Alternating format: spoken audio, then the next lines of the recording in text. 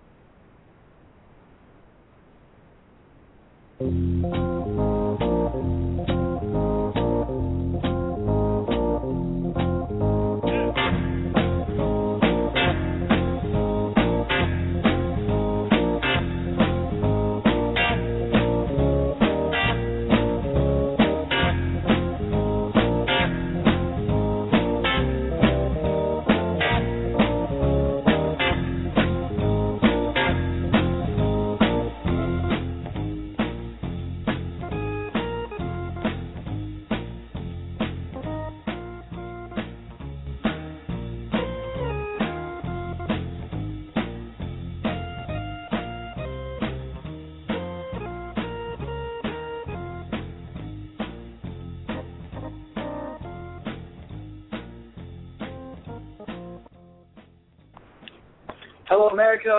Thank you for tuning in to this very special 4th of July issue of Fanatic Radio. I'm your host, Michael Gardner, and our co-host, partner in crime, Ben Florence, is currently at the Nathan Hot Dog Eating Contest. So instead, we are joined by the Friel deal, straight out of Philly, Mike Friel. Thank you for filling in for B-Flow because of his idiot extracurricular activities. Oh, glad to be here. I'm sure Ben's something to say with hot dogs, but get some Mike and Mike reunion going on. Once again, this is Fanatic Radio. Yes, we are still on our show. We are currently on summer break as we are students full-time at American University, but, we thought we'd step on the airwaves to get you out of a bit of a hole. But how's your summer been, Mike?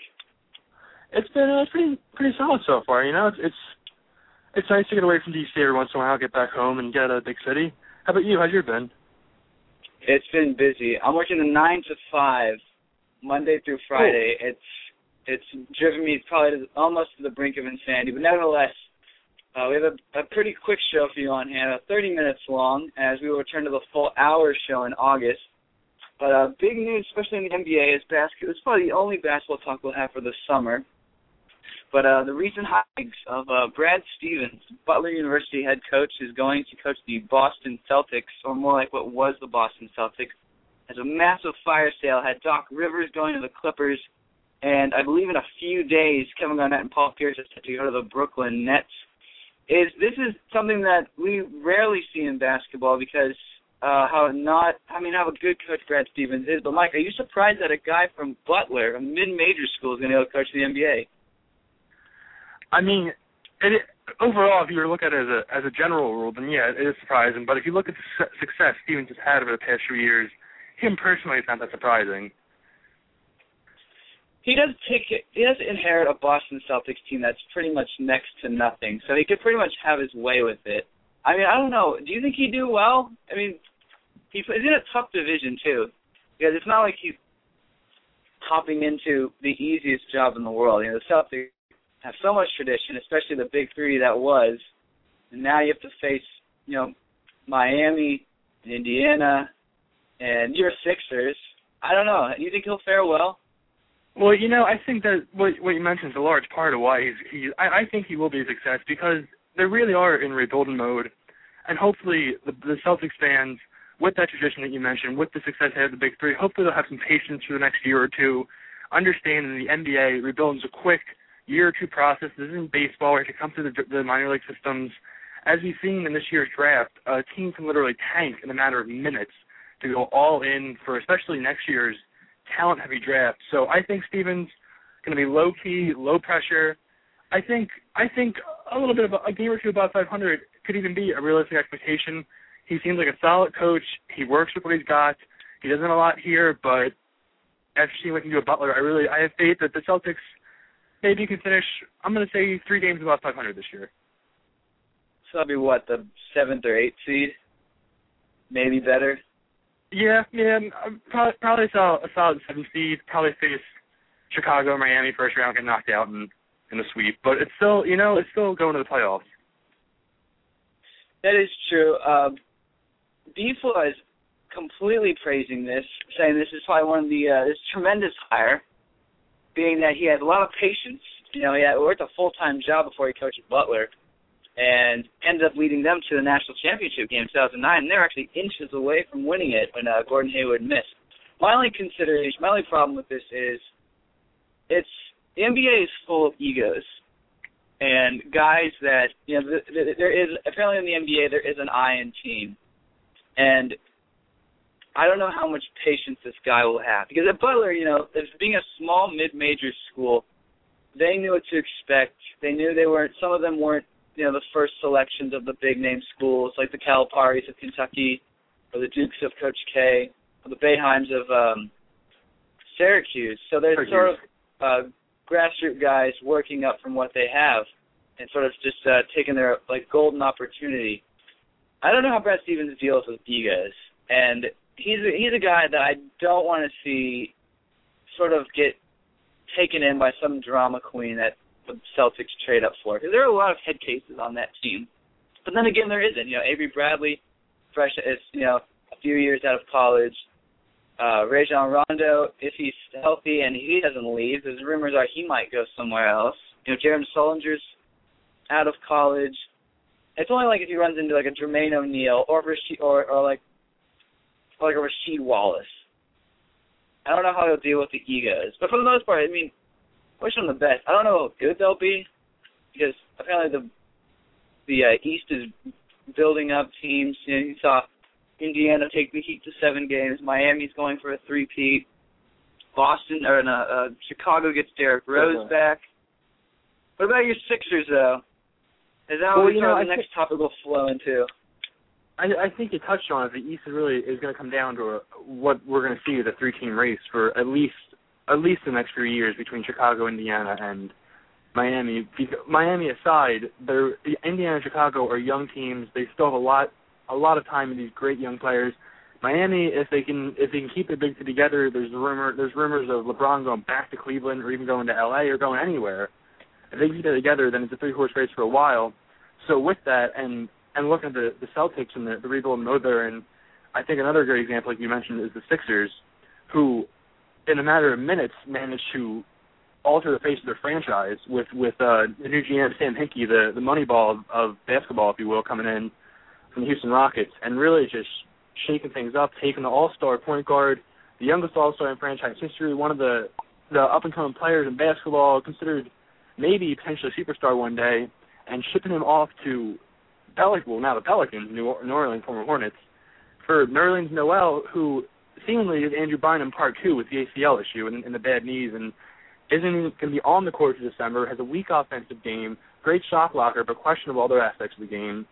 So it's an interesting time to watch as a Sixers fan, as a basketball fan in general, to see if this rebuilding and see if we can get a movement back to that kind of build up to the draft. If we see San Antonio, they built their big three through slow, smart draft picks opposed to Miami's big signings, and I really hope the Sixers can be another step in this movement back to slow internal regrowth and drafting smart and tanking this year to go for that Wiggins pick next year and getting good, solid picks. They're going to have 2 lottery picks next year and try and rebuild from the bottom up instead of just signing the Andrew Bynums of the world. I love Andrew Bynum. Andrew Bynum, great guy. All I know is what's going to happen then. Who's their coach now? The Sixers are the only team without a coach right now. So, yeah, because Doug Collins essentially resigned, right, after he almost, got a heart attack coaching the Sixers this year. Yeah, he's with the organization still, but there's thoughts that he's gonna move back to his job behind the desk there, just analyzing. His son's an up and coming. I think his son's assistant at Duke. And he's now the head coach. He's now the head coach at Northwestern. Right, that's it. So there's thoughts that Collins might move out there and just help him out, and let the family tradition continue. But yeah, the Sixers only team in basketball without a coach right now, with this Brad Stevens signing with the Celtics. Would they do well if they signed a college coach? Yeah, I think this is another. To look across town, Philadelphia too, with the Chip Kelly situation. I think this is a situation you don't have a lot of expectations. You're really just trying to rebuild. See what happens. Sign a college coach. Sign somebody young. I think go all in with Hinkie. He seems to know what he's doing. People are calling it the Hinkification of the Sixers around here. And, just let him take over, change the franchise, get a young coach in there that's going to listen to him and be told, get told what to do by him, and just see what happens. Let it play out. Yeah, what they should do? They should re-sign Allen Iverson. It's funny because he still, when the Sixers went to that series with the Celtics 2 years ago, and won 7 games, AI would come to every single home game and they show him up for the game. But now there's reports that he's broke. He's looking for money. Apparently, he got a big payday playing for that Turkish team before he hurt himself. All of that's going to alimony and child support. And then there was rumors he got some endorsement deal, and apparently blew it all one night. He went to a steakhouse with some girl he was with and bought steaks for being in the steakhouse. So he apparently blew $20,000 on one meal. So he's not doing too good right now. Oh boy, he's desperate too, starving for someone. But you surprised that the Cavaliers took Anthony Bennett, the first overall pick, and Noel is going to Sixers? Yeah, I don't think anybody saw that coming. I think Bill Simmons' reaction was priceless. Between the Holiday trade and the Bennett pick, it was great to just watch that live reaction, watching the draft live. I think the Cavaliers made a smart pick, and I think looking back, maybe it kind of makes sense that they just went with that low risk, high reward kind of threshold instead of just going all in with a questionable guy like Noel with his knees, or somebody with a college only set of skills like Carter Williams, or not Carter Williams, he was never overall number one discussion, but somebody else. I think they made a smart pick. It was surprising, but it seems to be a good matchup with Kyrie, what they have going on there. Yeah, but I think the two biggest surprises in the NBA, one was first ESPN last night saying that the Brooklyn Nets are going to win 64 games next year with new head coach, my boy Jason Kidd at the helm. That is complete nonsense. Can I tell you, that was great. You watched the draft, right, live? Yeah. Did you, when Jason Kidd had a press conference at one point, ESPN was showing it, and that was just one of the coolest things in the world to see, was see Jason Kidd talking about the draft, and he's got the title on the screen, Jason Kidd, head coach of Nets. That was just amazing to see. That was one of those great moments. He is in the same boat as Brad Stevens in the sense that I don't think he realizes what he's getting himself into. And with the same with Brad Stevens, I wish him the best. I hope he does well. But in reality, it's one thing for a college coach who had experience into the tournament, so he has some credible coaching experience and years under his belt of winning. And of course, Butler was in the Atlantic 10. They had a big name comp. They dominated the Horizon League, went to the tournament, ended up betting back-to-back Final Fours. But then you have Jason Kidd, who wins with the Mavericks, gets a DUI at the Nets. The old GOAT still keeps going, and now he's going to coach essentially Paul Pierce, Darren Williams, Joe Johnson, and Kevin Garnett. There's no way he's going to win 64 games. I mean, unless he does something dramatic. And maybe it's strange, probably maybe for some of the players that he played against them for so many years. Now he's coaching them. Maybe this is the solution to that ego problem that LA has, all the superstars. It's rare with this super team era, but Miami seems to be the exception of getting this big collection of superstars and having them work well together. Maybe the solution is to have a former player, a fresh player like Jason Kidd, to just lead this team, and maybe ESPN's on something with 64 wins. I think you're right. They're calling a little high, but I think you might be short selling Jason Kidd a little bit. He's been a leader on the court for 17 years. He should be able to manage at least a 500 record his first season. That is true. Former players coaching. It's worked in soccer. It's worked in baseball. Speaking of baseball, you are not big on the Yasiel Puig sensation that's sweeping South LA, are you? No, there was a great quote from Jonathan Papelbon the other day, and I don't agree with him totally, but he was on MLB Network Radio and said it would be an absolute joke for all the veterans in the game and a joke of baseball if Puig made the All-Star game. And I think he's taking a little far corner joke, but the point's there. There's a lot of discussion, a lot of ESPN hype, and this is nothing against Puig. He's a great player, going through a lot, defected from Cuba multiple times trying to defect. The first time didn't really work out that well for him. He got called again. He finally gets through, gets to America. It's a great story. He's a great player. He's playing in LA. They're having a struggling season. It's a high point for the Dodgers fans. But this forced media hype from ESPN, it's Bryce Harper all over again, where he's a stellar player, top of the line, but you just can't force a story in sports.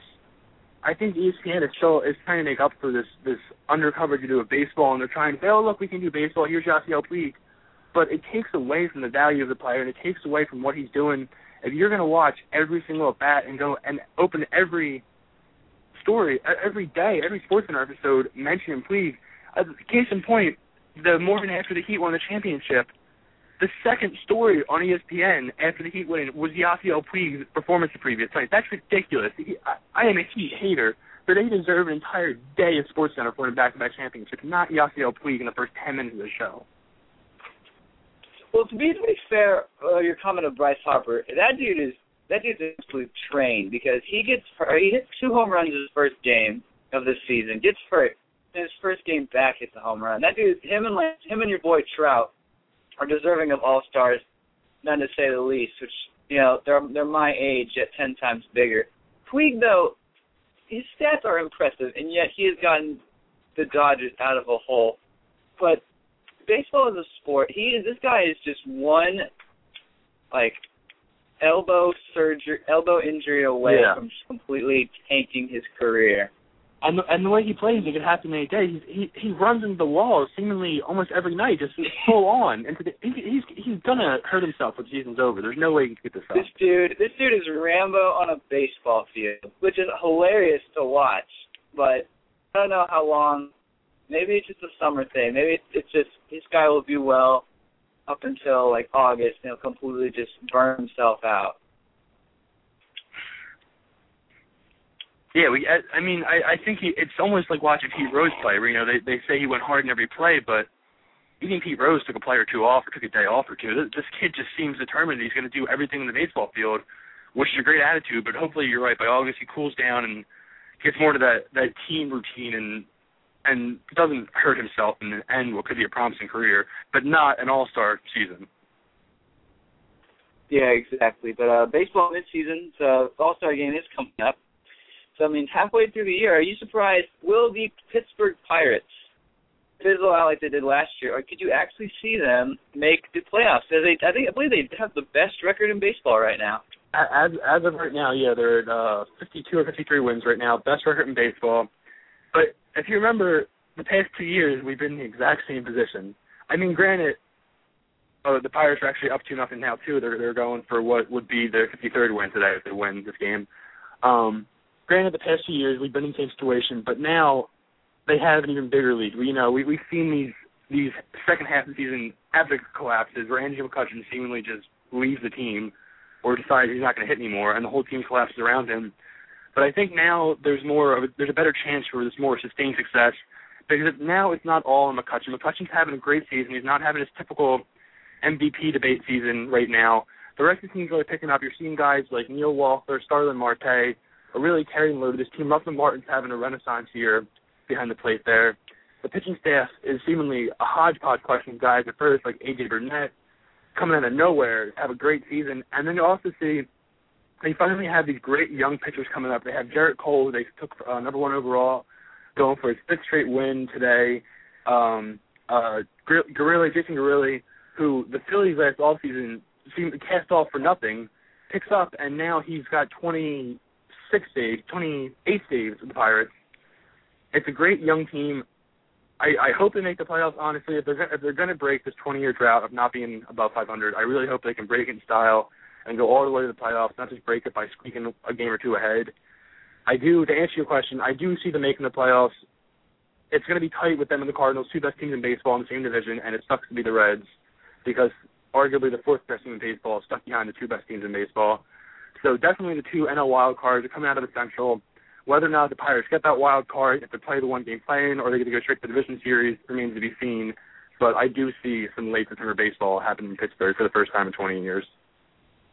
What are the teams that you see in the second half making sort of this last surge? Like the Nationals, could they overcome the injury bug? Could they make the playoffs? Or living in D.C. like we do, you want to kind of hop on that Nationals bandwagon. You saw a lot of the city do that last year, but I really think they were just a one-trick pony. I think everything went so perfect for that team last year that they're not going to be able to. Obviously, they're not going to repeat 98 wins this year. What the pace are on right now. I think we're seeing them what they are, which is a 500 team. Yeah, that they're being hurt by injuries a lot, but every team deals with injuries, and the better teams can overcome those injuries and still win. And the Nationals aren't finding a way to do that. The bullpen's sharp, not as solid as last year. We're seeing that decline, and that's probably a large part of the reason. The offense is struggling. I honestly, last year, the production they put up, you got to wonder where it came from. Some of the guys in that roster, Jason Worth, underperforming, and again, underperforming. And I think we're seeing these guys like Ian Desmond, they're not having career years again, and this team just can't keep up on Worth's struggling bat and Harper's injury-ridden bats. Yeah, what about the American League? You have the Blue Jays that stunk at the beginning, and now they're enjoying some success. They're on that huge win streak. They got the Yanks, Joe Girardi, thrown in the towel after a shutout against my Rangers. I think the AL East is maybe one of the most exciting races to watch in baseball, aside from the NL West, where you really have the whole you have the whole division within 4 games of first place. The AL East could produce for, I think, what will be the first time this decade, an entire division above 500, which is crazy when you think about it. That the entire division is so good, and even with it beating up on each other for an entire year, they can produce 5 above 500 teams. The Blue Jays right now, 200. You mentioned the great win streak they went on the other day, 2 weeks ago, to bring them back into contention. They're obviously not a playoff team. We're seeing them bounce out to what they are, but they are a 500 team. Tampa Bay Rays, big contenders for years. They play a smart type of baseball, a low-key, good pitching, timely hitting, great team to watch. The Yankees throwing in the towel, but still it's the Yankees. The roster they got is going to keep them above 500. The Orioles, Manny Machado, all this talk of Chris Davis with his home runs, on pace for 70 home runs and all these RBIs. Manny Machado is on pace to break the doubles in a season record. So you could be looking at an offense that would have a guy hit maybe 70 home runs, and a different guy break the record for doubles in a season. So that's just great to watch at Baltimore. And Boston, surprising everybody, and showing just how quick you can rebuild if you trade away all of your players that they did last season, and one of the best records in baseball and the best in the American League. That's crazy, yeah. Who is your MVP for as of now for your NL and AL? I gotta give it to Miggy for AL. Chris Davis is having a great year, 32 home runs, insane numbers. But you look at Cabrera, he's got 85 runs batted in the All-Star break. He's leading the league in hitting, leading both leagues in hitting, runs batted in. He's second to Davis in home runs. He's still got 26 home runs. He's leading the league in runs scored. It's a crazy lineup over there in Detroit, and I'm wondering why they're not doing better. But Miggy definitely carrying this team, the best player in the AL. The NL, it's a little tighter. It's more interesting. If the Rockies can become any sort of relevant team, then I got to go with either Cargo or Tulo, really doing unappreciated work out in the West, carrying that team. But if the Rockies fall out of contention, then I think I got to give it to Molina for being the backstop and carrying that Cardinals team. All right, well, on this show is something that you definitely want to talk about for weeks now. Wimbledon finals are, I believe, you said Sunday, yet there are the final 4 of half the field that nobody knows. I think Djokovic and Del Potro are the only. Is Andy Murray still in it? Yeah, the men's semis tomorrow are going to be Djokovic playing Del Po and Jerzy Janowicz, number 24 ranked Pole, playing Murray. Okay, so it'll be essentially a Murray Djokovic final. Yeah, yeah. Why have all the big players? Why have all the stars lost in the first 2 rounds? They just didn't want to try. A lot of it was injury, which was really something strange, and they're calling it. There was a massacre Monday, terrible Tuesday, all these little punny names that ESPN commentators had. But we saw it was the first week of the tournament, the first Tuesday of the tournament. So two Tuesdays ago, we saw 6 players withdraw or retire. Now, retire in tennis is before the match starts. During the match, you leave the match from injuries, retirements during a game, and you can withdraw before the match. I feel like my boy Willie Songa quit on me. I was so mad. Well, he's a big guy. He's hurt his legs before. There's big knees, and there's something with the grass this year. The Wimbledon officials are denying it. All the players are complaining. Songa's falling around, hurting his knees. Sharapova, who reportedly hadn't fallen in 10 years of a career, fell 7 times in one match. Roth was falling over the place. Fed was hurting himself. Isner hyperextended a knee, rolled over in warm-ups. It's just the list goes on of all these top players getting knocked out. And there's a theory going around that there's something wrong with the grass. That's causing a lot of injury, causing a lot of these big players to be a little more conservative, maybe not go all out like they usually do. And you're seeing these younger guys who really had nothing to lose kind of step up. And now the result is we had, the semis kind of balanced out. It's 4 ranked guys in the semifinals. Up to the quarterfinals, there was unranked guys in almost every match coming up. That is fantastic. You know what? When I first heard that the good majority of the ranked guys are out the first 3 days, I thought of the intramural championship that you won, where it was essentially a bunch of no names or guys that quit. That is fantastic, and you won. So Andy Murray win and finally win in his home country. He came up short last year, won the Olympics in London, but could he get that coveted Wimbledon crown? No Brit has won in Wimbledon in almost 90 years at this point. You got to go back pre-World War II to get the last British Wimbledon champion, men or women. I don't see Murray getting it. If he does get it, then I got to say this is rigged for Murray to win, and these guys were hurt on purpose. But I see Djokovic coming through again. It's a shame for the British fans. Murray almost got upset by an unranked guy in his quarterfinal match with Spaniard, I forget his name right now, but he went down 2 sets really quick. He fought back, just barely won. I don't even maybe see him making the final. I really think he's going to struggle with Delpo. I think Delpo's going to give him a run for his money. Janowicz, who is playing the best tennis of his life, ranked 24, making semifinals. I really don't see Murray coming through this year. Okay, and that's all the time we have for today, folks. This has been a special July episode of Fanatic Radio. Make sure to check out the podcast on iTunes, as who knows, we might even return sometime in July. Beautiful might actually join us on the call. But, Friel, we need to get you a title. I'd be cool to say something like Mike Friel of Yahoo Sports or something like that. We need to get you to be a staff writer on BFO 360's website. That works. I could be your fitness center insider, but yeah. Yeah. Oh, geez. Yeah, he's our maintenance our maintenance crew. But if not, we'll be back in August for Mike's The Friel Deal. I am Michael Gardner saying so long. We'll see you next time.